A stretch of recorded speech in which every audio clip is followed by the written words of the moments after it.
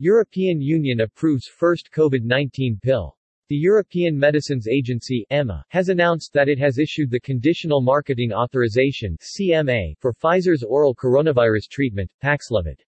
Amid the ongoing spread of the virus's Omicron strain in Europe, EMA said that the first coronavirus treatment pill has been recommended for treating COVID-19 in adults who do not require supplemental oxygen and who are at increased risk of the disease becoming severe. The CMA mechanism, the EMA said, is used to speed up the authorization process of medicines during public health emergencies. With the European regulator's approval, Paxlovid has become the first antiviral medicine to be given by mouth that is recommended in the EU for treating COVID-19. The approval of Paxlovid follows the authorization in December of antibody treatment Xevudy, produced by GlaxoSmithKline and Vir Biotechnology, as well as Kineret by Swedish company Sobi, which was originally an arthritis drug but is able to reduce COVID-related inflammation.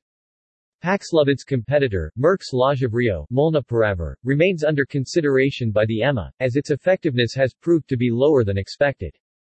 Both Paxlovid and molnupiravir received approval from the U.S. Food and Drug Administration in December last year.